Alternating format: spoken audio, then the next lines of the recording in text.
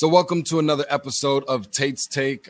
In fact, the 21st, I think it is, 21st episode of Tate's Take, where you will get nothing other than the most informational, most educational, best basketball content that you will find around. That's just what it is, Tate's Take. I want to make sure that I preface it all by saying this first and foremost to subscribe. I'm going to consistently, constantly, persistently pound that into the heads of the people who are fans of this show, but not exactly sure how they can kind of keep up with it. Be sure to follow along. We are on YouTube. Go to that search box, that little magnifying glass, hover over it. You'll find Tate's Take. Just type that in, TATE''S TAKE. And of course, that's where basketball lives, as you all know. And just type it right on in and definitely hit the subscribe button. Also follow along anywhere you find your favorite podcast, that being Apple Podcasts, Spotify, iTunes, Red Circle, the whole nine, anywhere that you find your favorite. Be sure to go ahead and do that. And I've got a couple different things I'm gonna throw around for you guys today. Some at the beginning, some at the tail end, where it's obviously going to be a ton of crap load of nothing but basketball. We've got some college basketball. I guess Jonathan Kuminga last week coming out and making his decision, choosing between Auburn, Texas Tech, Duke, Kentucky, and the G League. We'll talk a little bit about that. I guess that ties into our high school basketball portion. And then, of course, the pro basketball stuff, which is going to be tipping off in less than just 24 hours away with what I call exhibition, with what I call preseason kind of, but I guess that doesn't really make a ton of sense considering the fact that the season has already begun. So it is officially the resumption, and what will take place for the course over the next 7 days starting tomorrow will be scrimmages, I guess.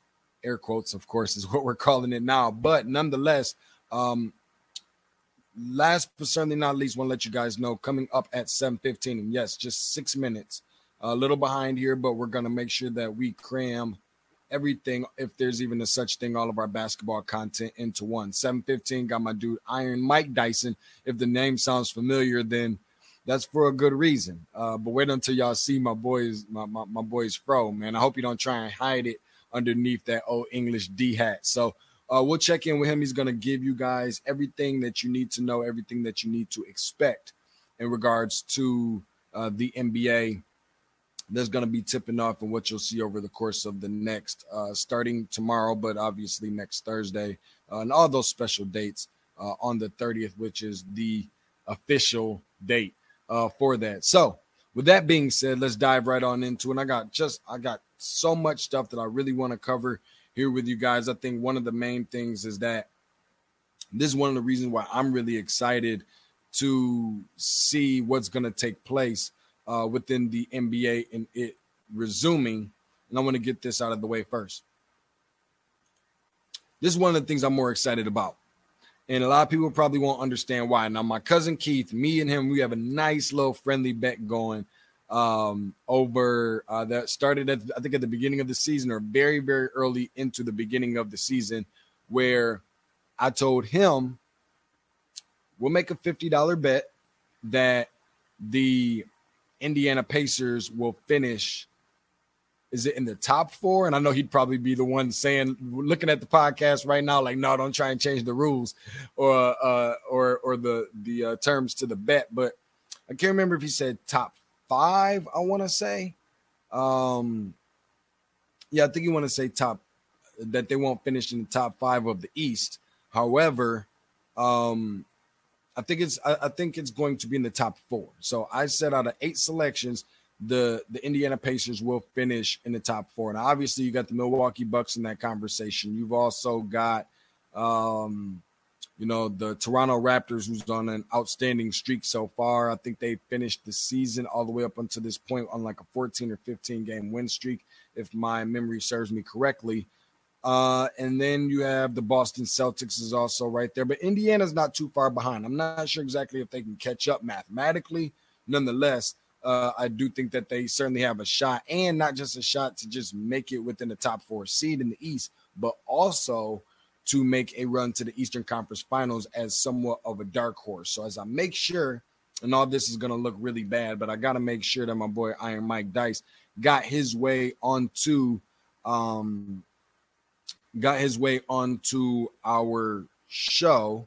And of course, this looks really bad from an optics standpoint, but y'all bear with me. We're going to make all this stuff happen because I know he got some really awesome, outstanding information for you guys that, you know, he broke down to me a little bit of how this stuff is going to work with the NBA inside the bubble, outside the bubble, some of the concerns that the NBA maybe has had, or more than anything, probably that he himself has with the NBA resuming. And so I think that a lot of that information is going to be something that we can all kind of look forward to and keep our eyes and our ears open for, so that we know exactly what's going on. Because as it seems, there really hasn't been like a ton of, like, I know for a fact this is the way that things are going to go. We don't know. Like, I am one of the people that is of the assumption that there is going to be a startup for the NBA, obviously, being next Thursday. But I don't think that we're going to finish the season. I think there's going to be some test positive. Of course, I'm not trying to wish that upon anybody, because if you know me, you know that I need basketball in my life probably more than anything else.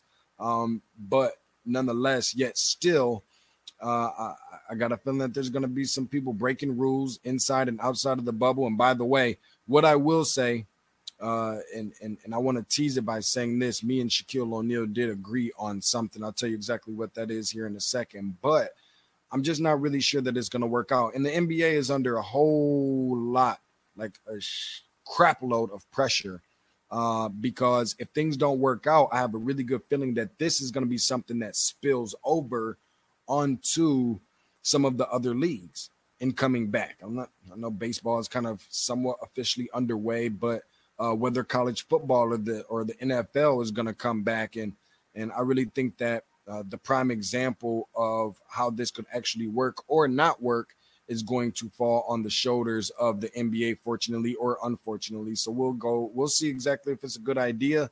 But there just still seems to be so much up in the air. And speaking of up in the air, what I teased to you, in which I agree with Shaquille O'Neal on, when he made the comment of this: snitches get stitches.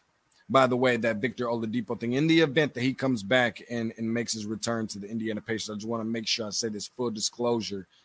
In the event that he makes a full return to the Indiana Pacers healthy, you got Malcolm Brogdon, you've got bigs, you've got experience, depth, veteran leadership, and I think they can do it, especially this guy named, I'm going to say Arvydas Sabonis.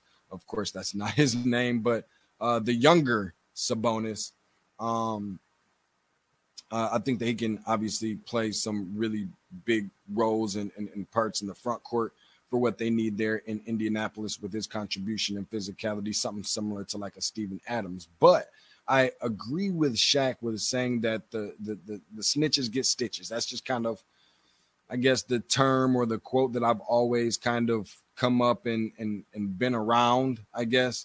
And just learning that that's the way that it goes as I grew up in my youth. And I say that as it regards to this new violation protocol, I guess, what they have called, what I call the snitch line. I think they call it the tip line in the NBA, but I call it the snitch line. I'm not a big fan of it. I feel like that's kind of like babying some of the NBA players, which is essentially not what this league needs, especially right now. This is a big boys league. This is a grown man's league. You're getting paid big boy and grown men money. So the expectations are to for you to be held accountable. We have to start holding one another accountable for the decisions that we make, because leaving outside of the bubble is not just affecting you, but it's also affecting your peers. And if these guys that are bare minimum, 18 years old, 19 years old, all the way up to the oldest player in the league, I guess Vince Carter's not in the league anymore. He did 22 years, age 42. So I'm not sure who the oldest player in the league is anymore. However,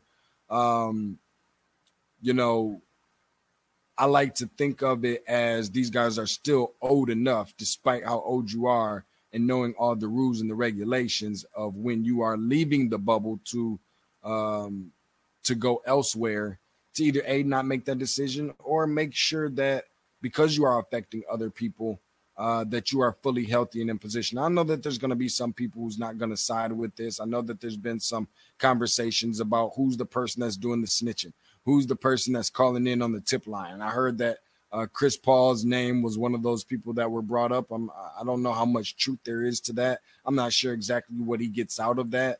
Maybe, and I don't want to put myself in Chris Paul's shoes because I can't imagine that, if you don't have that snitching bone in your body, then I can't imagine exactly why you would go and do it. Like, I don't know how this benefits him. But if I had to think of just one reason behind why somebody like a Chris Paul, and this is just hypothetically speaking, because I don't know if really he is at fault for this, but I hear that he's the accuser for calling in on those snitch lines, is the simple fact that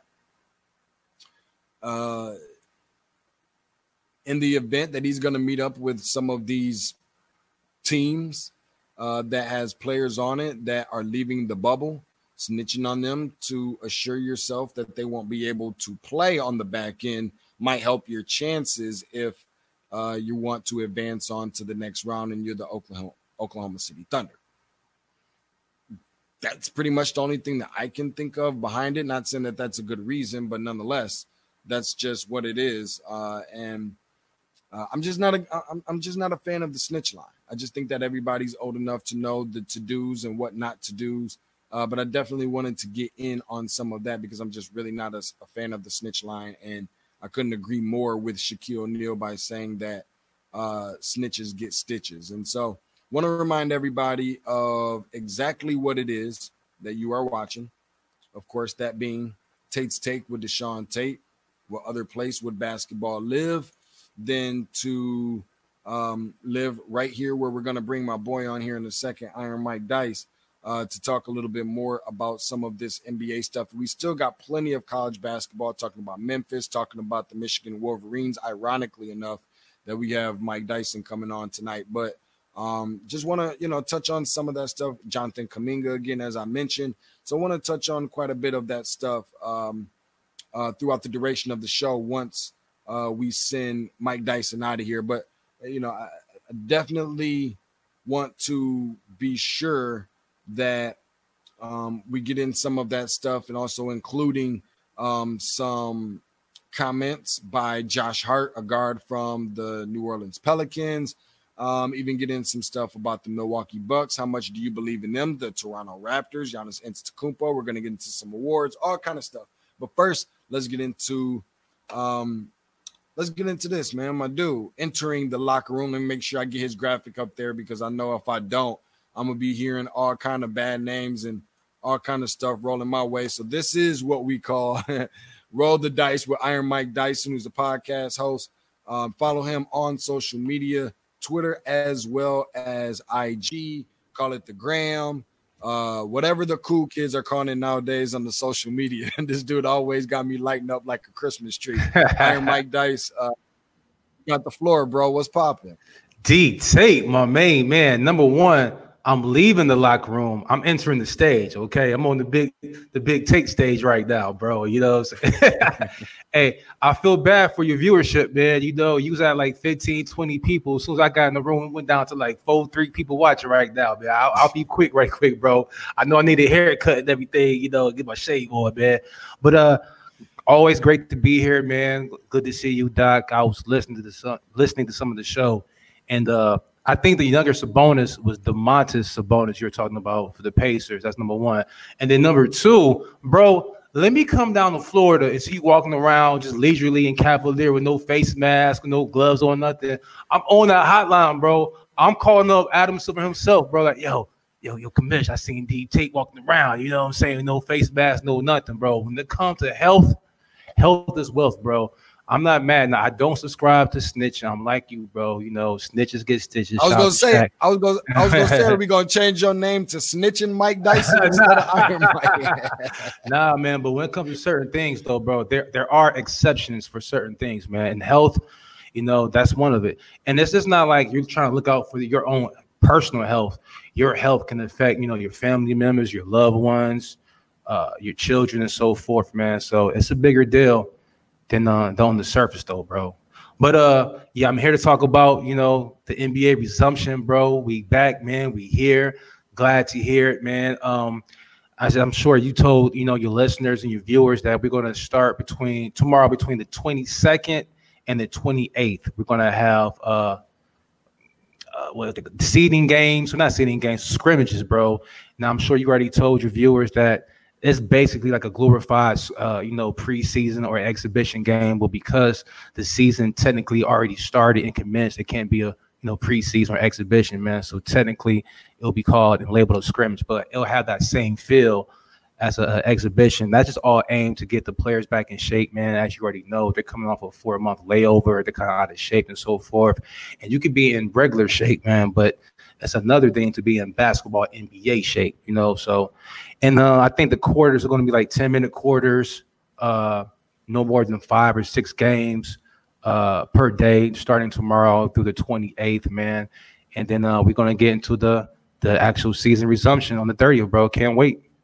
Dude, I'm excited about it. I know you're excited about it. I've got my question marks or some things that's throwing up some red flags a little bit as to whether they really should or shouldn't resume the season. But, hey, listen, that's what I'm going to leave that up to the people who get paid all the big money to make those kind of decisions as to whether they should or shouldn't come back, because they understand the health and the severity of everything that these players are going to be facing, like with these 10-minute quarters and bringing them back to play. Is that going to be enough time? Because they haven't had an opportunity to find a place to go and play with so much stuff being closed down, depending on what city or state that they live in. So I can only imagine how difficult that's going to be to go from playing basketball over what I would say probably about 60-something games. I think we got all the way up to that point.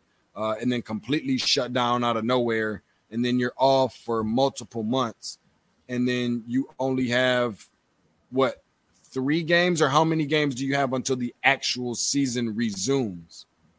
It's definitely 3 games, man. Those are great points, man. It's just so many things. Not many, Dice. No, at all, bro. It's just so many things to unpack what you just said, bro, in terms of the health and the COVID and just getting back in shape and just getting back in the whole flow of the situation and other things that I heard today, which was a concern, an ancillary concern, man, but concern nonetheless. A lot of executives are worried about, super teams being formed, bro. They're worried that because a lot of the players have an opportunity to fraternize and, be in close quarters with each other, playing games, ping pong, cards and so forth, that's actually like a recruiting tool. So a lot of like executives are fearful. Yeah, I know, right? Is that what we doing, bro? A game of spades, man, may turn into a super team, bro. You never know, man. Well, as crazy as that may sound, like we're going to go from literally having spades partners to like now all of a sudden, who knows what kind of conversations and deals is going to be made to where guys are going to want to play on the same basketball team together, especially with free agency and everything else going to be coming up really soon. Mm-hmm. I don't understand what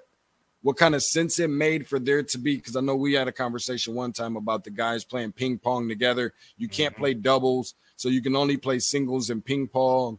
I'm not kind of sure what sense that makes, that you can't play doubles, but you can go play on the same basketball court with 9 other guys. And you're going to, more, bodily contact amongst other things, sweat, perspiration, everything else. So a lot of that stuff really just doesn't make sense to me. On the surface, that makes sense. I mean to cut you off, bro. That sounds like an argument that the football players had, that, okay, we can like play, but we can't exchange jerseys at the end of the game. They're like, well, what sense does that make? We're in like close proximity with each other. And that all makes sense. And I agree with you guys, man. But like, I guess it's just limiting opportunities, though, to get the COVID virus. So if doing everything you do, constitutes like 99 things or ways to catch COVID, you don't want to add on 4 or 5 other ways to catch COVID. You know what I'm saying? So if you have like 95 ways to catch COVID, you don't want to increase those ways to like 105 to 106 ways to catch COVID. You know what I'm saying? But I feel what you're saying, though. None of it is really making sense. And I think that is perfect for right now in 2020, where we're living in a world and having a year where nothing seems to make sense. So just for 2020,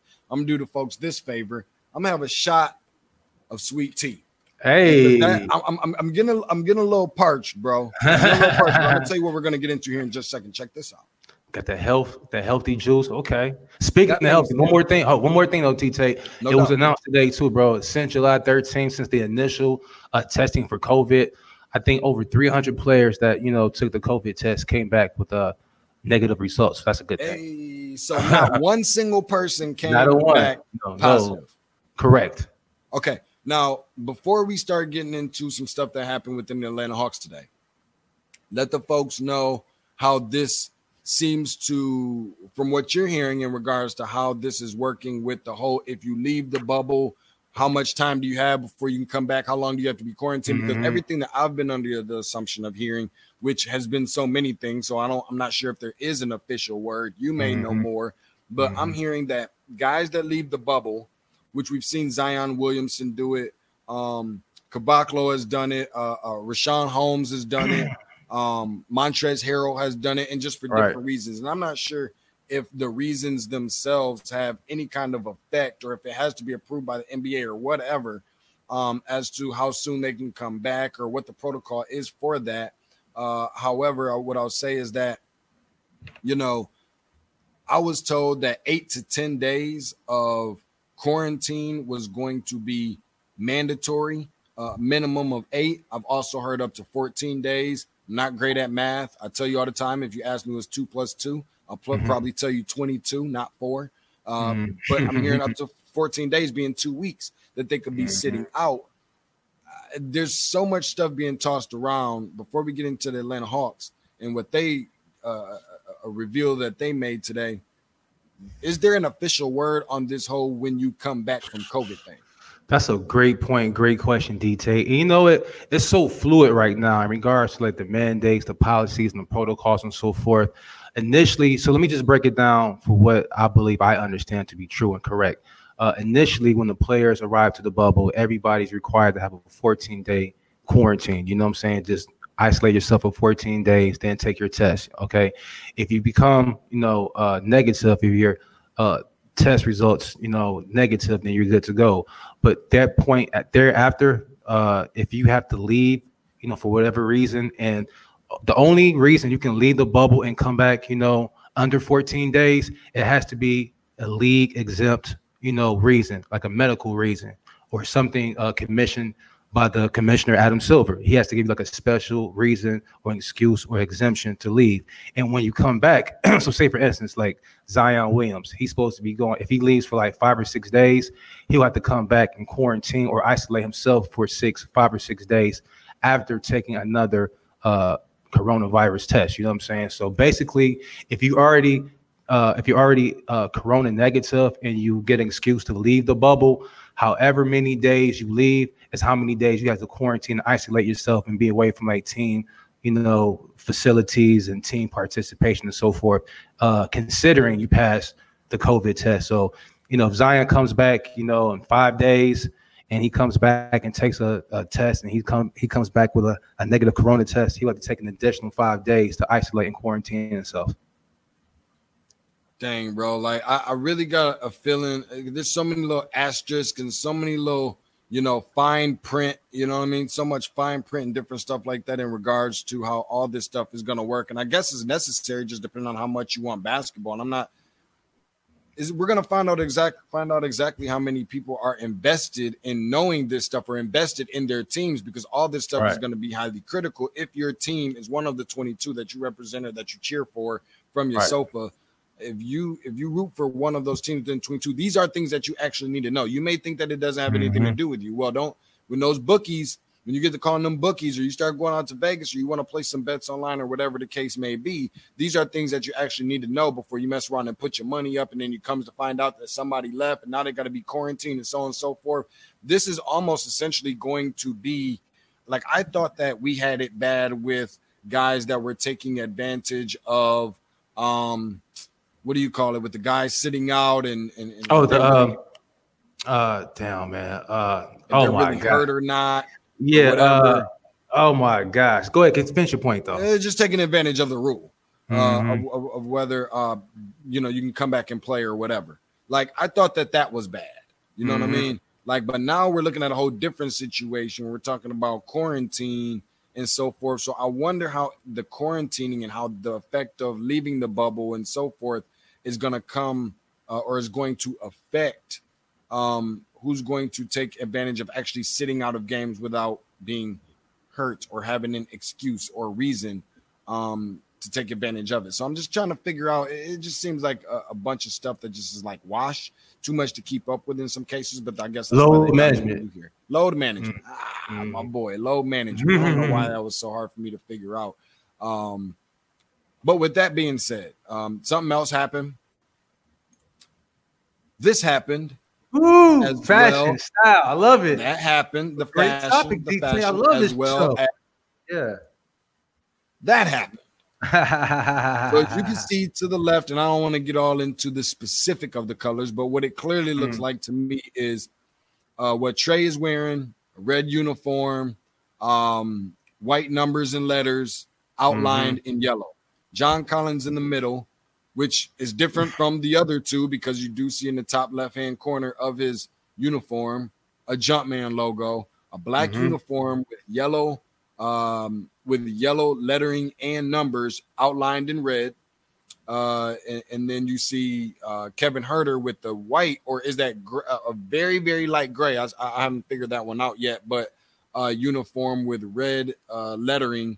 And then, of course, sketched out or trimmed in yellow itself. So I don't know. I want to get your opinions on it, Dyson. Of course, the people always feel free to leave a comment below with your questions and your opinions, maybe concerns, suggestions of what the Hawks should have done. One thing that I can say when looking at this, though, Dice, is that I'm happy that they went away with the vote green. I told you earlier today, bro, and this is just me. I don't know this to be a fact by any means, and I don't want to get caught in the crosshairs of it, but we're here to tell the truth and speak our mind. I thought that the vote green was corny. Yeah. I thought that the vote green may have been a representation of trying to get the fan base comfortable with accepting homosexuality. And that's just kind of the way that I feel about it and felt about it. And I'm not sure that it looks Atlanta. Like when I'm looking at some of this stuff, does it look Atlanta? I don't think that the lime green and all that kind of stuff. I like the Pac-Man. And I'll let you say this. What you did say one thing, which is kind of like a less is more, and I'll let you expand on that a little bit more.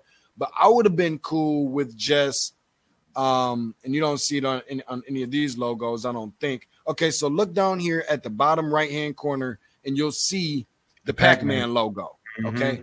I would have been okay with if you had that to replace Atlanta, to replace Hawks, all of that, and you just put that Pac-Man logo right in the front of the jersey and then just put the number underneath. I would have been cool with that. I think the NBA did something like that for like Christmas one year or something similar, or All-Star or something similar to that. What's your take on what you see right here with the Atlanta Hawks new uniform? Wow, so many things. Number one, I like them. Like you previously said, But do you love them though? I don't love them, bro. See, I don't know if it's because Atlanta hasn't had much of a successful history in the NBA, no championships and stuff like that. That's playing in my mind. I've always been the kind of person. The more successful team is, the better they look on the field or on the court, though. You know what I'm saying? Their uniforms look better. The colors look better, but when teams stink it up, the whole aesthetic looks bumming to me and trash, bro. But that Hawks jersey right there, the three colors, less, like you said, less is more to me, bro. I love it, man. Red and black, keep it real simple. You mentioned the vote green, being kind of like something to appeal to like Atlanta's homographic, demographic. Or homophobic demographic. I would have said that if their colors were rainbow, but I always took like the vote green as like an homage or a tribute to the old like Pistol Pete days. So I think in the Pistol Pete days, their colors were like blue and green. So I always took that like vote green as like a tribute to the old Pistol Pete days, man. I do like it though, man. I do like your idea as well. You just said something about taking the whole logo and replacing it with the city plate and the name of Atlanta. I like that too, but instead of like doing that, just have Atlanta up, and then instead of one of the A's, have the Pac-Man sign right there. So say ATL then the Pac-Man sign as the other A, the NTA. That would be something fresh like that too, though, man. But less is more. I like it. We talked about this earlier, D-Tape. You know, like in the late 90s, you had like the old Memphis Grizzlies jerseys, the old Toronto Raptors jerseys, the old Grant Hill, Detroit Pistons jerseys. Those were whack to me. Like at the time, I thought they were going overboard, but in retrospect, you go back and look at them, and like, man, those jerseys were fire. I love those Pistons jerseys. I love those Damon the turquoise with the horse on it. Well, there you go, the turquoise and the teal. Exactly, there you go, man. And like you brought the whole Steve Smith Hawk jersey with the big hawk going across the top, man. Stretched out. Yeah. I love that. That's my favorite one, where it was like red and then diminishing into black, or was it black diminishing into red, whatever it was. Yeah. I like those the best ones. Those are the best ones to me. Those were dope. That's a top 5. I definitely have to go with the old Dominique Wilkins Pac-Man. You know what I'm saying? Just that whole red and yellow and white. Even though back in the day, I always thought their color scheme reminded me like Ronald McDonald, bro. Like that's some Ronald McDonald colors right there, man. But I do like the new jerseys though, bro. Less is more. It's kind of like a best of both worlds. You can see like the modern aspects to the jersey, like a throwback tribute, you know what I'm saying, from the past. So I definitely like them. You had rate these jerseys 1 through 10. I'll give them 8.2. Okay, 8.2. 8.2. That's a real Iron Mike snitching Mike Dyson answer right there, bro. 8.2. Yeah, you got to get the 0.2 in there. And you mentioned the Ronald McDonald, cuz got me kind of hungry for some fresh fries. The hot boys from the Mickey D's. I'm talking about the hot ones. Like when I go through the drive-thru, I'm the difficult dude. And believe it or not, I'm sitting here with the TV on in my house right now. And as soon as I just mentioned it, it just came up. I'm gonna have to go. I had to make me a little signs, bro. It's the sign. It's the signs, bro. It's the energy. Something in the air. So I don't know about you, bro. I go through the drive-thru and I specifically, yes, I am that dude that has to be very detailed, bro. But I gotta let them know I want a large fry. And guess what? I want them hot. I let them know off rip. If I have to sit and wait after you pay your money and they say pull up, I don't mind pulling up for 8 minutes or however long. I used to work at McDonald's, so I know how this works. I don't mind pulling up for a minute, bro, just to get my fresh hot fries. Just to make sure they hot. Don't try and play me. I might have to tell you I want to order a fries without salt on them, boys, just to make sure that you put the fresh ones in there.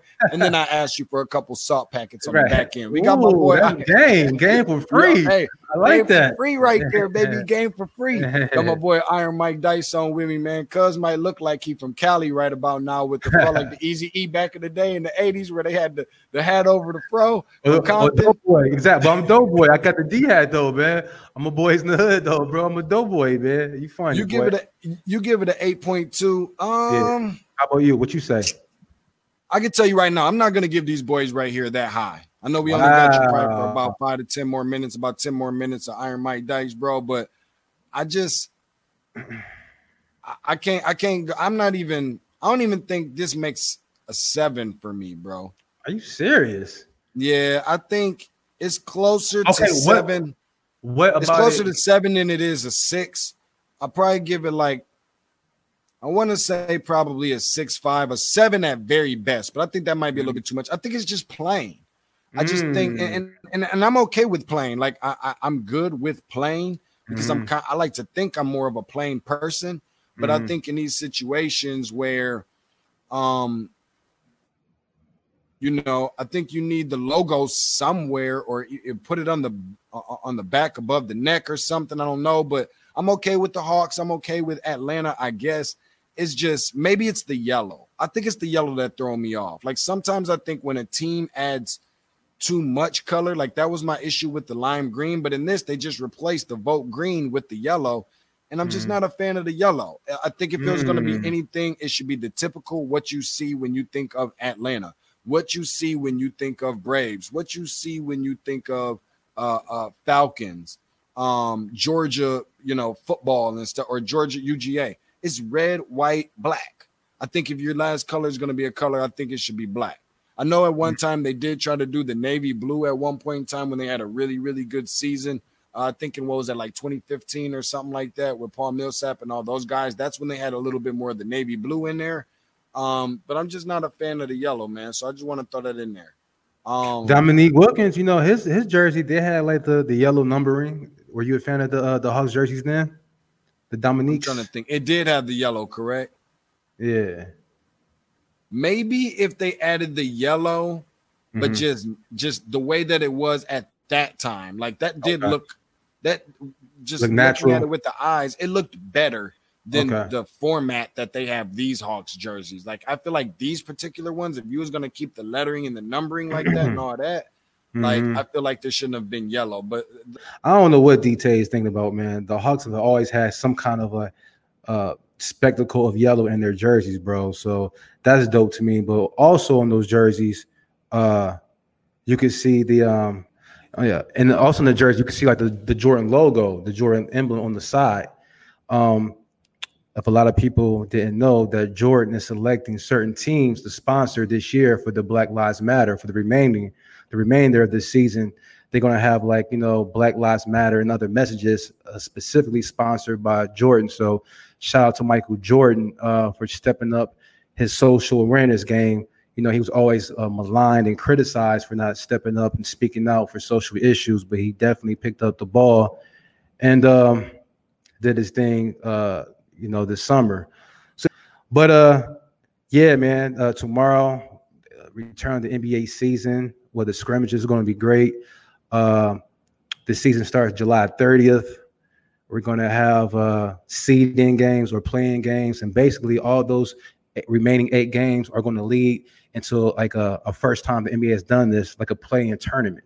And basically the play-in tournament is going to determine, you know, the 8th seed. So you're going to have like maybe 3 or 4 or 5 teams per conference battling for that last possession in the conference playoffs. So that's going to be interesting. I think DT, here he is. Dice right here with us, man, because another thing that I wanted to talk about with you was some of the NBA awards and anything else NBA that I wanted to kind of get into. But let the people know how they're going to be doing the NBA awards this year, because, again, it's been so much of a crazy and just a wacky season in general.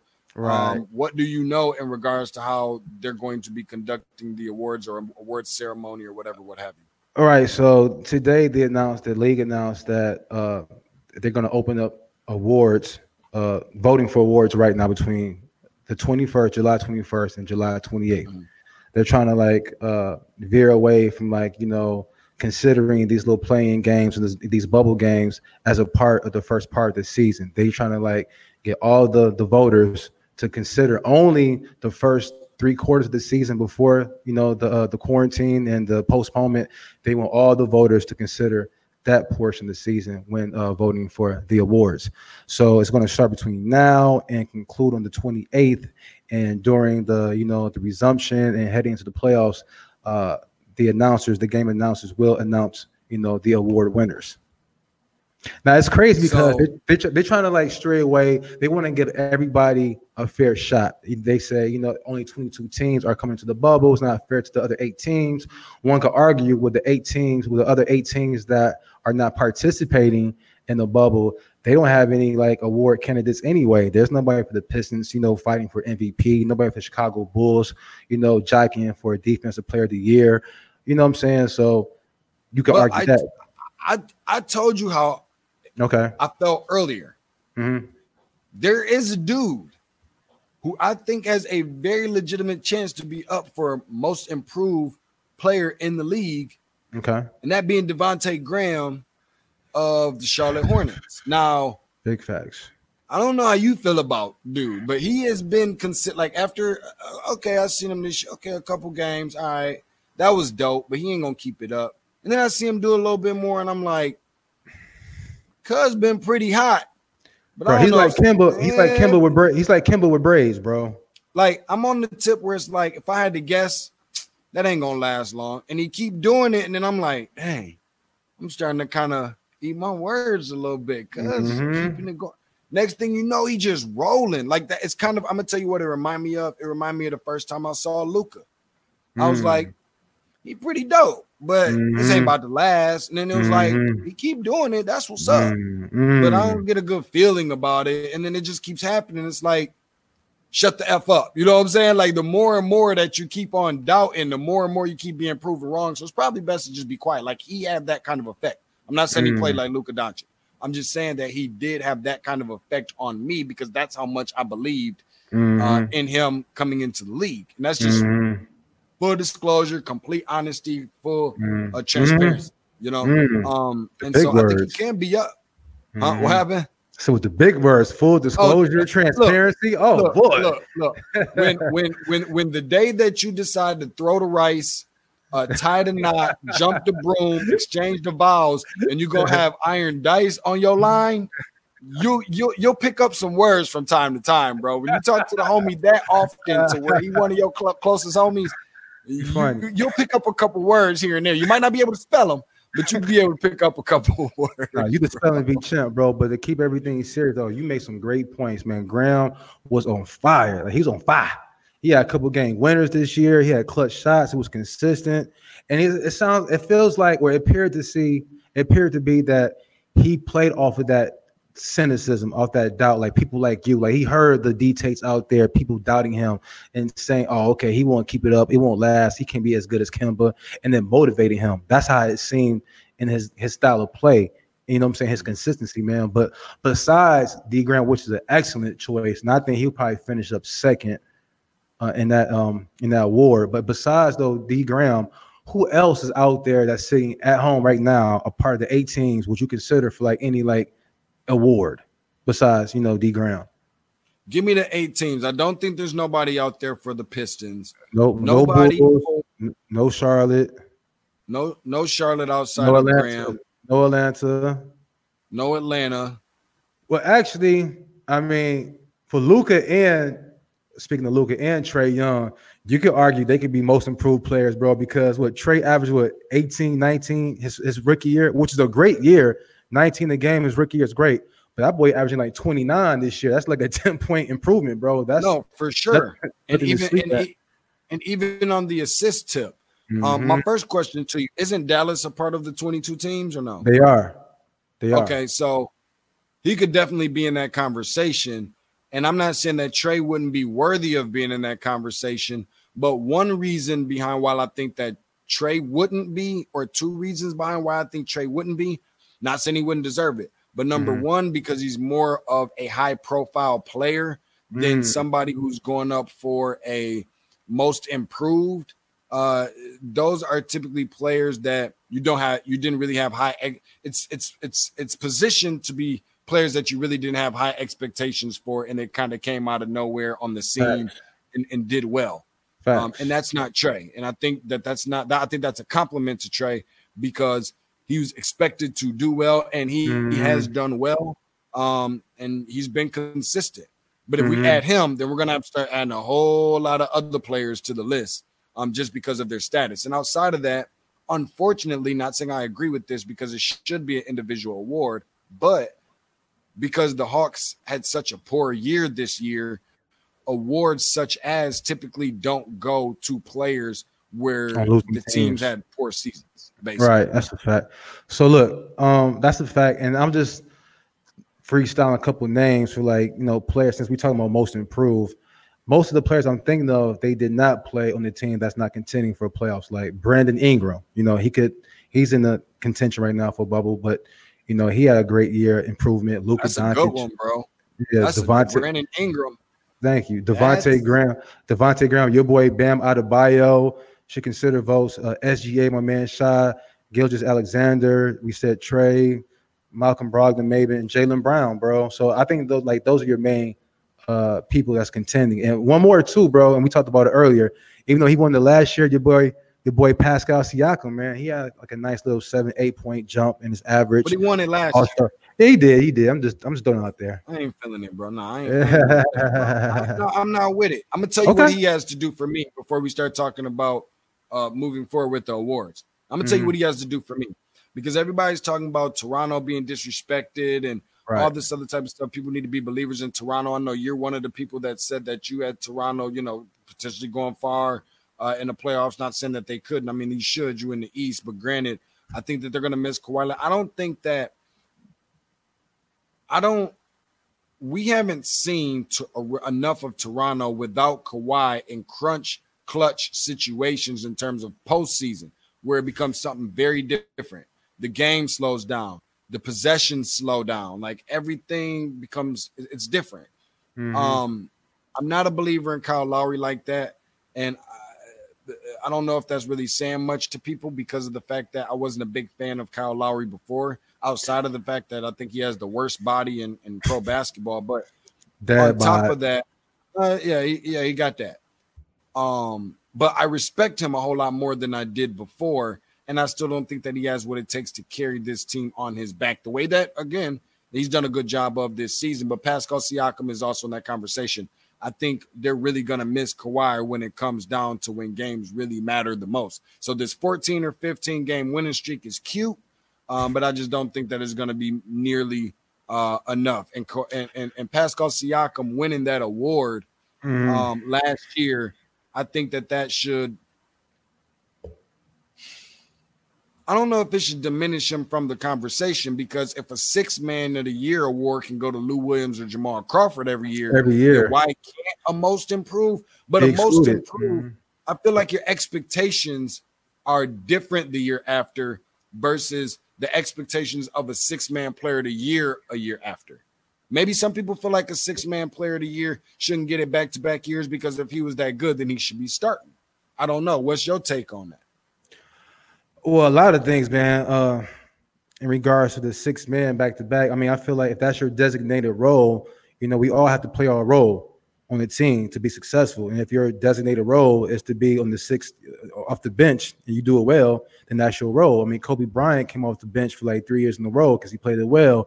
It only took a Rick Fox injury for him to come off the bench and never go back, man. So all depends about the situation. Going back to Toronto, and the reasons why you don't like them because of Kawhi Leonard and them not exhibiting, clutch style of play in the playoffs. See, that's the reason why I do feel like they're going to do something well, man. They hear all the talk. Oh, yeah, Toronto was a one-man team last year. You guys can't do it without Kawhi. I think that's giving them motivation. Let's put a chip on their shoulder, and they're out to show everybody that, we're not a one-man team. And if you look at the way, look at their style of play, every night is somebody different, whether it's Kyle Lowry one night, whether it's Boucher or Nick Powell or Siakam or Fred VanVleet or Ibaka or Marc Gasol. So that team, they remind me of the old school, like a 04 Detroit Pistons team, like not any like superstars, but like a lot of just like well-rounded veterans, hoopers that know how to play and get the job done. You know what? I'm going to say this, bro, and there's just a little bit of take for you right here, bro. Okay. Since we're talking about it, okay? Mm-hmm.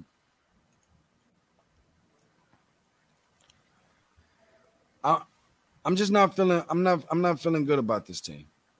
I'm not. And I'm going to say this much too. Brandon Ingram should be so much of the most improved player over Pascal Siakam to the point where if he doesn't get into consideration, if he doesn't win this award, I think that he's going to have such a great, like he's going to be off of blood next year. Like, I really believe that Brandon Ingram has that bone in his body or can flip that switch within himself and in his game to where if he does that, he could be a top. And I'm just thinking about who's all on his team. He got ball players on his team. He ain't played a whole full season with Zion yet. But I think he has the potential of being a top 10, top 15 scorer in this league next year if he doesn't get the consideration that he deserves with most improved this year. And I think he's going to prove a lot of what I'm telling you is going to happen next year when the season resumes this year and they get in the event that they get into the playoffs. I love everything I've seen from Brandon Ingram this year, bro. And I take Brandon Ingram over Pascal Siakam. I'm that dude. So you just had me thinking about top 10, top 15 scores. Where does he land on your top small forwards list right now? I mean, you got LeBron. I don't know. I'd have to be fair, I'd have to have a list. I'm not going to pick him over like LeBron or in the event, I guess, Luka plays small forward, I guess. I don't know. But you got Tatum, Kawhi, Paul George. Tatum is nice, bro. And I do have to see a little bit more than one season from Brandon Ingram, but I feel like a lot of what we've seen from Brandon Ingram with the Pelicans, he had with the Lakers. Yeah. But he just wasn't given that same type of chance to showcase it. Right. Maybe some of his aggression, and he does play very lackadaisical and very kind of like he played cool. You know what I'm saying? Some homies play too cool. You know what I'm saying? And I think that he's definitely been one of them, but that's his game. I don't want him to go outside of that and be somebody else because he won't be nearly. You thought that the Brandon Ingram we saw in LA was looking like a bust after being the number 2 pick. Like, if he would have stuck it out in the same way and under the same system and it just wasn't going to work out, I think that we would have seen it even worse. And even speaking of that, I just want to throw a comment out there. My aunt, where I come from, my neck of the woods, they call it auntie. My auntie, Teresa, said the no salt on the fries must be a Michigan thing. She must have knew I had Dice with me, and they was from Michigan. Either that or because he's wearing the hat. LOL. I'm telling you, let me get no salt on the fries, bro, to make sure they fresh, and then ask for some salt packets. The most disrespectful thing that there is to probably do to somebody that work at McDonald's. So no disrespect. I appreciate the service and the love. Let me ask you this, Dice. Okay. Real quick. Because I'm going to get you up here in the next couple minutes. Then I want to throw some stuff out there about Take your time. I'm glad to be here, bro. Okay. So, in regards to the Milwaukee Bucks, their postseason woes, failures, have they been resolved? What's the solution? Like, do you? Because I'm one that feels like, yo, they got to do it this year. Like, straight up, there ain't gonna be too many more opportunities that we're gonna keep on making excuses. And I might be willing to give them one more year after this year. I will say that. Let me do that. If they don't do it this year, they have to do it next year. And I'm not saying win a championship. Go to the finals. I'm talking about get to the finals. Correct. Okay. They've got to do that because I think they made a huge mistake by giving up Malcolm Brogdon. I also think that, you know, the liability that Brook Lopez is on the defensive end, the liability that give me the other Lopez. Robin Lopez is on the offensive end, the combination of that, and maybe it'll balance itself out. But I think that that'll hurt them more than it'll help them in the long run when they're playing up against your Bostons, maybe even Toronto's, Indiana. I just think that that's what will hurt them ultimately. Now, granted, while I feel like the Toronto Raptors, because of Kawhi Leonard on that roster, kind of set the blueprint on what it takes in order to beat them, these other teams don't have a Kawhi Leonard who's arguably the best two-way player in the league either. So what is your take on the Milwaukee Bucks, and what does Dice feel like he has to see out of Milwaukee when this whole thing starts back up all the way through the postseason this year? Off top, a reliable and consistent jump shot by Giannis. And that's it, bro, because like you said, last year we saw the blueprint. It wasn't just Kawhi. It was about Toronto stuffing up that paint, blocking the paint, you know what I'm saying, forging the wedge, and not letting him get in the paint and penetrate, bro. Because if you look at most of like Giannis's highlights, bro, he get in the board, take about 2 or 3 dribbles, and at the half court, you take like 2 or 3 steps, and he's just dunking on you, bro. Like I've seen him, like it's been times he'll take like 1 dribble past full court, take like 2 or 3 steps, and jump off like by the free throw line, bro. Like he covers a lot of room, you know what I'm saying? So as long as you can like stop that paint, man, clog that paint, that's like the blueprint. So until he can like counter that, bro, with a consistent jump shot, like consistent, not a good one, but a consistent one that's wet, bro. Then I think, you know, I don't have that much confidence in Milwaukee. And like you said, the ancillary parts, man, no Malcolm Brogdon. I like Eric Bledsoe. He's probably a better athlete than Brogdon, but when it comes to like basketball IQ and just like decision making, and you know, as a point guard that's going to like, you know, manage the team, I have more confidence in Malcolm Brogdon than Eric Bledsoe. Eric Bledsoe sometimes plays out of control, like a 8th grader playing an NBA game, bro, just doing all kind of crazy stuff, man. You know what I mean? So I'm not that sold on them, man. And losing Malcolm Brogdon, I mean, he was like a 50, 40, 90 guy a couple years ago, so he was a consistent shooter. I don't know too many shooters outside of Middleton or Milwaukee that I'm fearful of knocking down that J.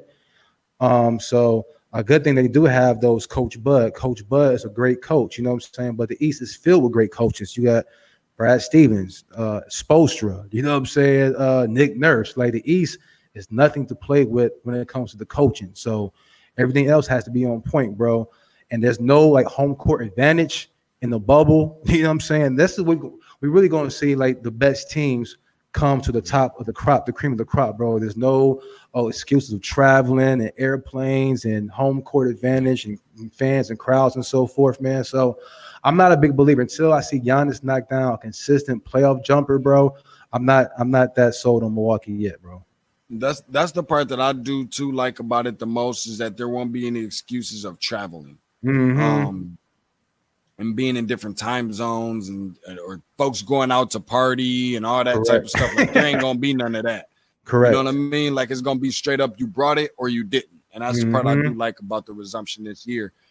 And we were talking about dark horses before. Miami can bust somebody down real quick with their youthfulness, and I mean when you got a guy like a Bam Adebayo who's kind of a combination of Kenneth Faried with his motor and shot blocking ability and athleticism of like a Ben Wallace and strength and determination and fearless. Like it's just, I mean, you got shooters, Duncan Robinson, your boy from U of M, Tyler Hero is I mean, they've got the players. Now, one thing that I did see is that who is that? Justice Winslow's not over there anymore, right? He's over in Memphis. I did see that they're gonna, I think, lose him for the season. But it'll be interesting to see what comes about with this team because I think Andre Iguodala, is that who out there? He plays for Miami. Miami. Yeah. So So he's in. Yeah, he was in that deal for Winslow. So I think it's really gonna be interesting to find out exactly how all of that is really gonna take place. I think that is just super dope.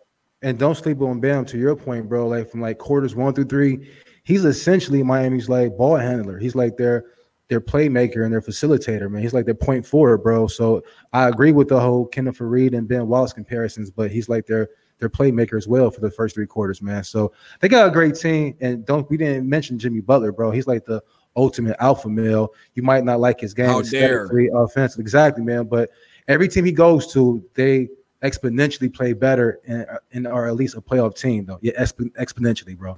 But anyway, Jimmy Butler, I think he's one good player away from like Miami really doing damage. I can see them get to the conference finals, but not making the finals, man. But I'm still Toronto and Clippers right now, though, bro, for my finals pick, man. Toronto, LA. Let's get it.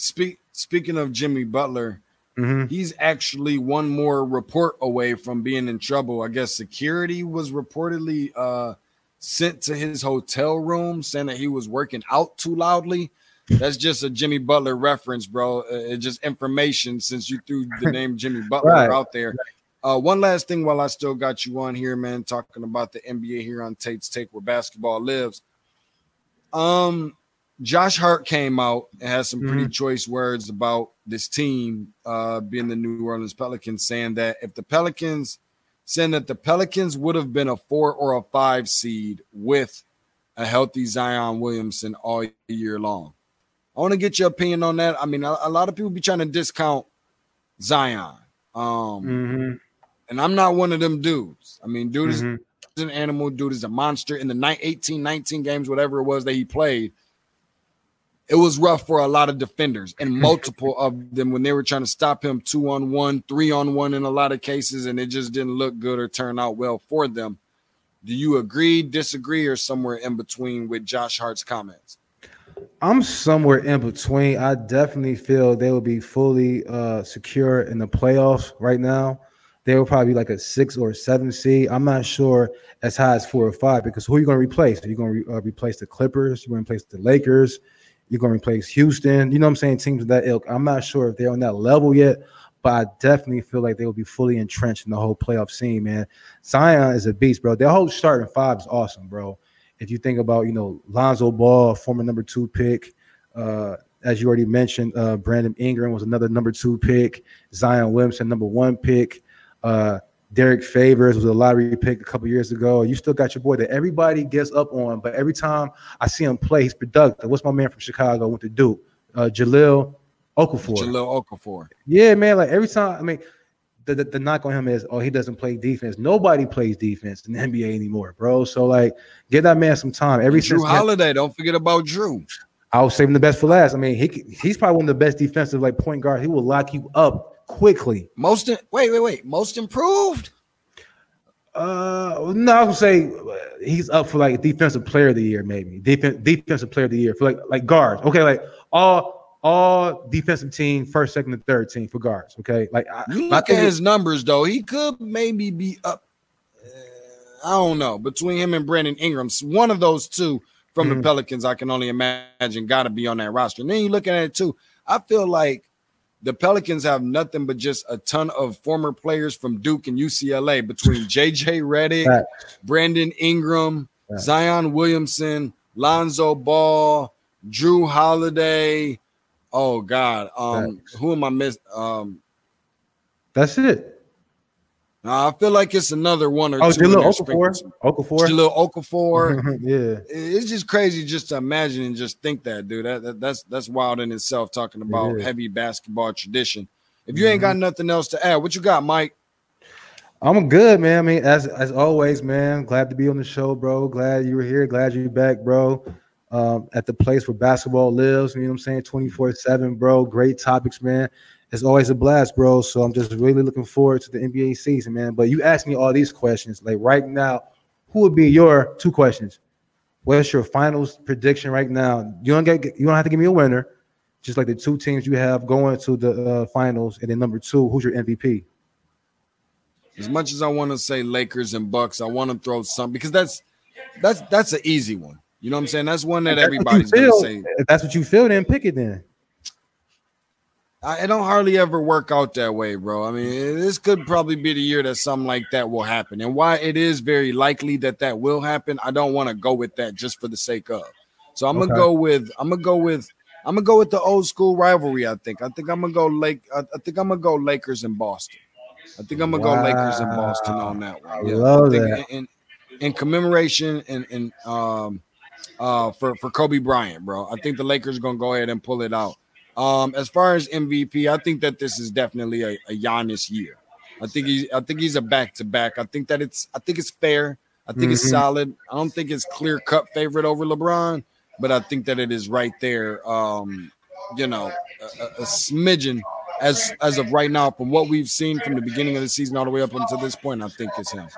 I'm torn, D-Tate, because everybody said, "Oh, LeBron, he goes to the West, he won't do anything. The Lakers won't do anything." And now these boys sitting on top of the standings. And even last year, before he got hurt, on the Christmas game against Golden State, they were like a 3 or 4 seed. You know what I'm saying? So ever since LeBron came to the West and the Lakers, they've been killing it, bro. He's leading the league in assists, and it's his first time in his 17-year career to average 20 and 10, the double-double. You know what I'm saying? So LeBron is doing his thing. Giannis is doing his thing too. I think LeBron is the MVP, but they'll give it to Giannis though, partially because that's the media way of telling LeBron you're good, but you're not as good as Michael Jordan. Michael Jordan has 5 MVPs. So as soon as LeBron gets 5, if he wins another MVP, that'll be his 5th MVP.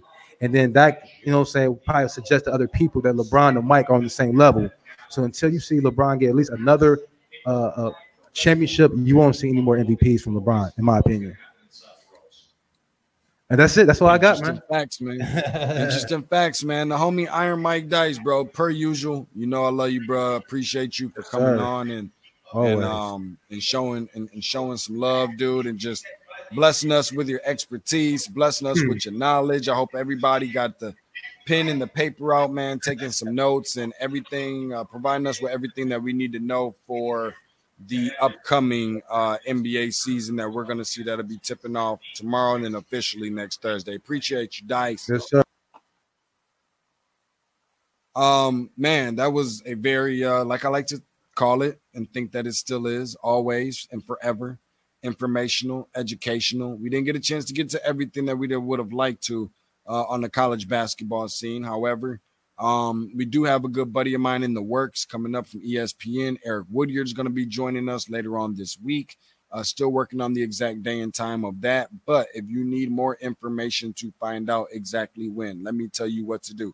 Be sure to follow along on social media at Tate's Take Hoops on Instagram, as well as on Twitter. TATESTAKEHOOPS. Hashtag, you know that's where basketball lives. That's where you can keep up with all the newest content of things that are going to be happening and that we'll be talking about on the show. In case you missed some shows, the links will be posted there as well. Be sure to subscribe. Tell a friend, tell an enemy, tell your mama, tell your grandmama, tell your auntie, tell whomever is necessary to subscribe. Your uncle, baby, daddy, cousin, whoever, uncle. That didn't make a lot of sense. That sounded weird. What do they say on Fridays? I'm seeing Friday on my TV screen right now. Sister-in-law, baby daddy, cousin Tracy. Tell your sister-in-law, baby daddy, cousin Tracy to subscribe to Tate's Take, the podcast. Anywhere you find your favorite podcast, that being Spotify, that being iTunes, that being Google Podcasts, that being Red Circle. Also be sure to subscribe on YouTube as well. Just hover over that little magnifying glass that you can locate in the search box. And I know you guys know how to do that. I've seen y'all do stuff typing up real fast on your phones. Find that on YouTube, type in Tate's Take, and be sure to subscribe and tell a friend.